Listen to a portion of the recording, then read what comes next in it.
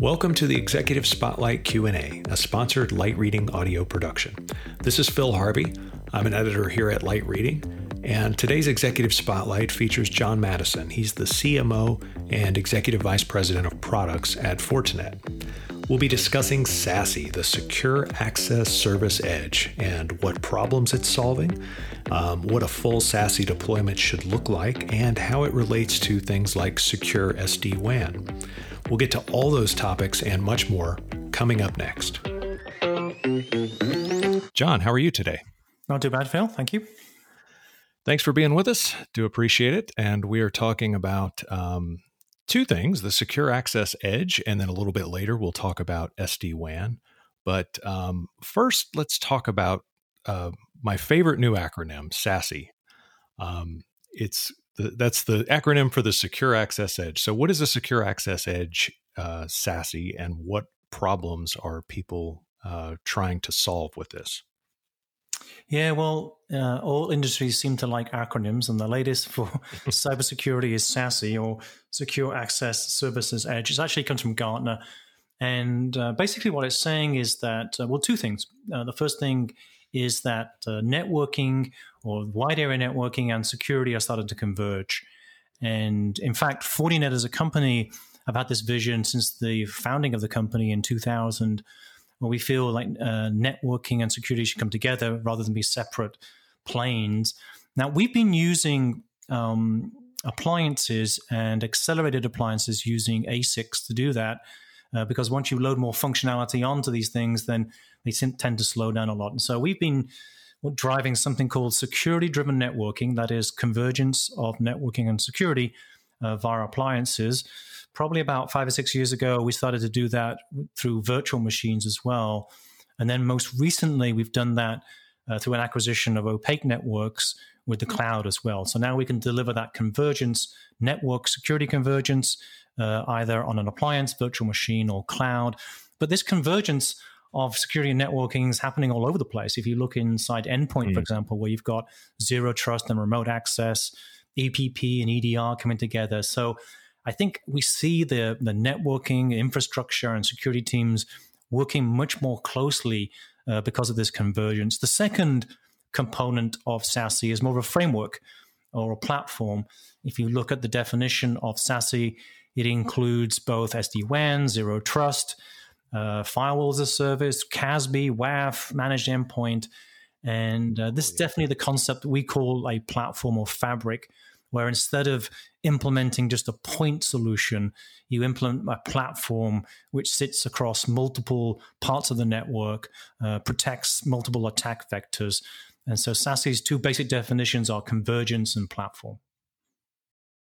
Okay, so thanks for clearing that up. So SD-WAN then is actually just a component of SASE in the overall scheme of things.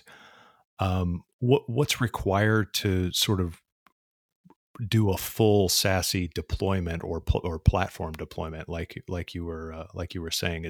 Do you have to have all of those parts to have a fully secure edge? I don't think I see any customers implementing all of those things all at once. And they already have some of those components, but maybe through different partners and different vendors. Mm-hmm. I see the core SASE implementations really looking at the edges. More importantly, the WAN edge and the cloud edge. You know, as more users have moved off network, as more applications have moved from traditional data center to cloud, then customers are wanting to implement a cloud edge. Now, a very important part of that is the WAN edge. And so what we're seeing is that the fundamental core component that people look at first is the WAN edge or SD-WAN. They then start to look at how they can implement that cloud edge, whether that be firewall as a service or whether that be zero trust network access. And then they start to look at other things. I'm going to look back into the LAN protection. I'm going to look at data center protection. So I would say, yes, there's 10 to 12 different components, but the core components are really SD-WAN, firewall as a service, and zero trust network access. Okay. And how does secure SD-WAN fit into the SASE strategy overall? Well, it comes back to that convergence of security and networking. And if you go back, 5 or 6 years again, really the wide area network was built on MPLS that had a hub and spoke architecture. It brought everything from every branch and campus back to the data center, and that's where you would apply the security. Well, when you started to send applications or route applications not through the data center, straight into the cloud, then you were traveling over the internet, and all of a sudden you needed security at the WAN edge. And so the implementation of the best WAN edge these days is to make sure, obviously, you have that application steering, application control, high availability, the ability to choose different transport to be the most cost effective. But you also need to add that security on site there. And so we have two implementations. One's where we do what we call a thick edge, where we have the full security stack sitting in the WAN edge, all the way from next-gen firewall. Or we can do a thin edge where we just apply parts of the security stack to protect the LAN, for example, and then we apply other security components in the cloud or the cloud edge through what we call our FortiSASE capability. So I think in the end, customers will be implementing the hybrid networks, and they'll move applications and everything around. And I think what they want to be able to do is apply security anywhere, anytime. And so the ability to apply security in an appliance or in a virtual machine or cloud is very important going forward.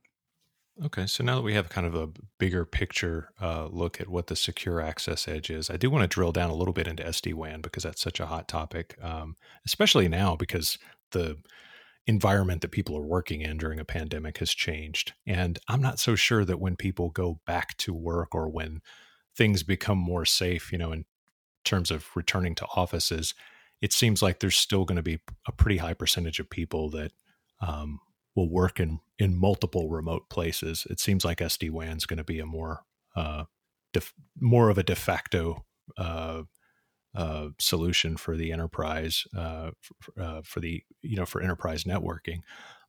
Overall, from Fortinet's point of view, what problem is SD-WAN solving, and what does it offer to service providers?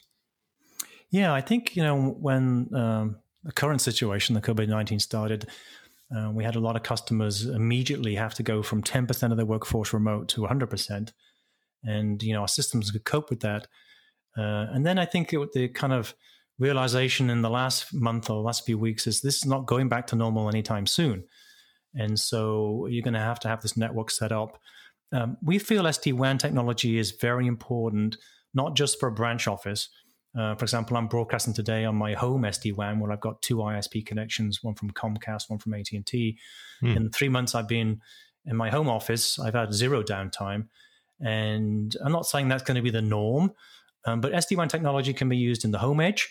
At the home, it can be used in the branch, it can be used in the campus, it can connect data centers to cloud. We recently announced connecting clouds to clouds. So don't think of SD-WAN as a very branch office specific technology. It's technology that will help you steer applications or you steer users and devices to the right applications wherever they may be. And we think the home is going to be part of that going forward. And so we've spoken to quite a lot of enterprise customers who have decided for a certain percentage of their home users, whether they be the executive suite, power users, developers, they're actually going to implement mini SD-WAN capability there, as well as their branch and their data center. And so, again, that's why we implemented it in our products across all our products, such that customers could implement it wherever they wanted to implement it, because it's just key technology as they change their networks going forward. Yeah, and it's far more than just a bandwidth saver or a branch office solution, like you said, and that is definitely how it started out, was sort of saving money over MPLS and that sort of thing. But now it's so much has a lot more functionality. Let's talk a little bit about that. So when a service provider is looking for an SD-WAN solution, what essential function should they be fixated on, or should they be looking at? Yeah, well, we see the SD-WAN marketplace. There's obviously enterprises who buy their solutions. There's the service providers who are implementing solutions. There's also a small percentage who do SASE or a SaaS implementation of that. For service providers, it's very important that it fits inside their network, that it provides all the functionality. Obviously, scale is very important. So, we build a distributed control plane as well as an orchestration control plane. Some of our customers have tens of thousands of sites on a global basis. Right. So the scale is super important. Obviously, the functionality, the core functionality to allow the quality of the applications, whether that be voice, whether that be just an application in the cloud, whether it be an application going to the data center, being able to do that. And then the long-term vision for us is more around the cloud on-ramp. That is, can I take advantage of some of the cloud backbones through Transit Gateway from AWS or vWAN from Azure? And then can I connect to some clouds and get better information? Then, as you go forward from there, what we see is more of a vision around AI-driven network operations, where you're building intelligence from the events and logging across the entire SD-WAN solution set, that you can predict what's going on in the network. You can automatically change things without human intervention. And this gives you this quality of service across the SD-WAN for all the applications. Because what it's all about in the end is the user experience. Are they getting a good experience with whatever application that they're trying to get to? Right. And part of that, especially in the enterprise context, is making sure that experience is completely secure, but not at the expense of the application or the throughput or the user experience in any way.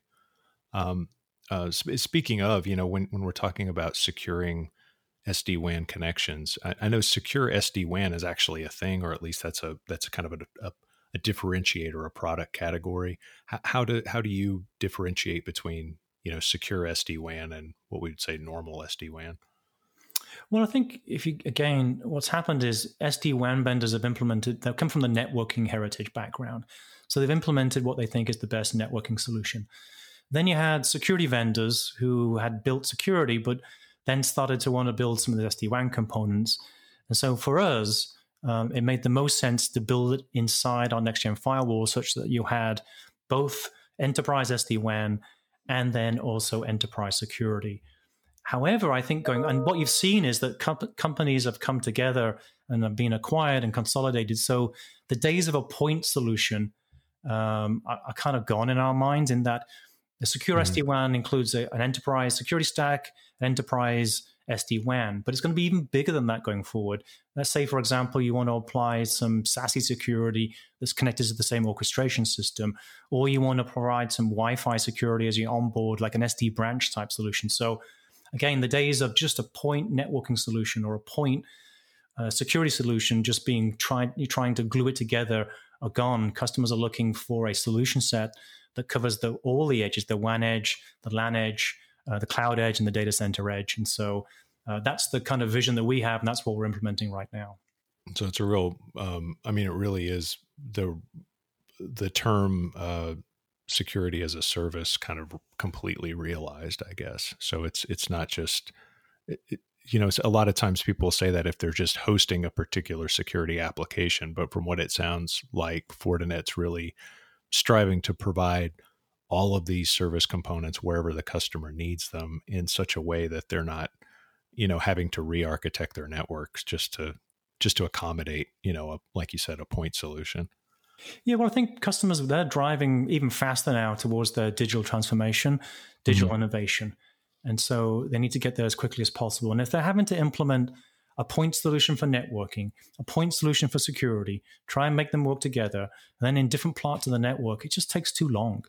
They need a solution that's delivered as a converged solution, a platform solution where they can implement it really quickly, because things will change really quickly, as they already know. And so, again, if you look at this unfortunate circumstance we're in right now, definitely the companies who had built out their digital networks were able to respond much more quickly. Yeah, definitely. So it's been pretty impressive too, in general, to see how quickly companies adapted. Because like you said, it was no trivial thing to go from, like maybe a 95-5 split for people in the office versus people on the road, and then suddenly 100% at home. It's pretty remarkable. So where do you see I guess, what do you think is the vision for where the secure access service edge is going to go next? Like, where do you see this going in the next little bit? And I'll allow for some amount of I won't try to pin you down on timelines just because of the the current situation that we're in. But in general, where do you see the technology trending? Well, I think we've talked a bit about the convergence that will continue. We talked a bit about it being more of a platform solution, not a point solution. That will continue.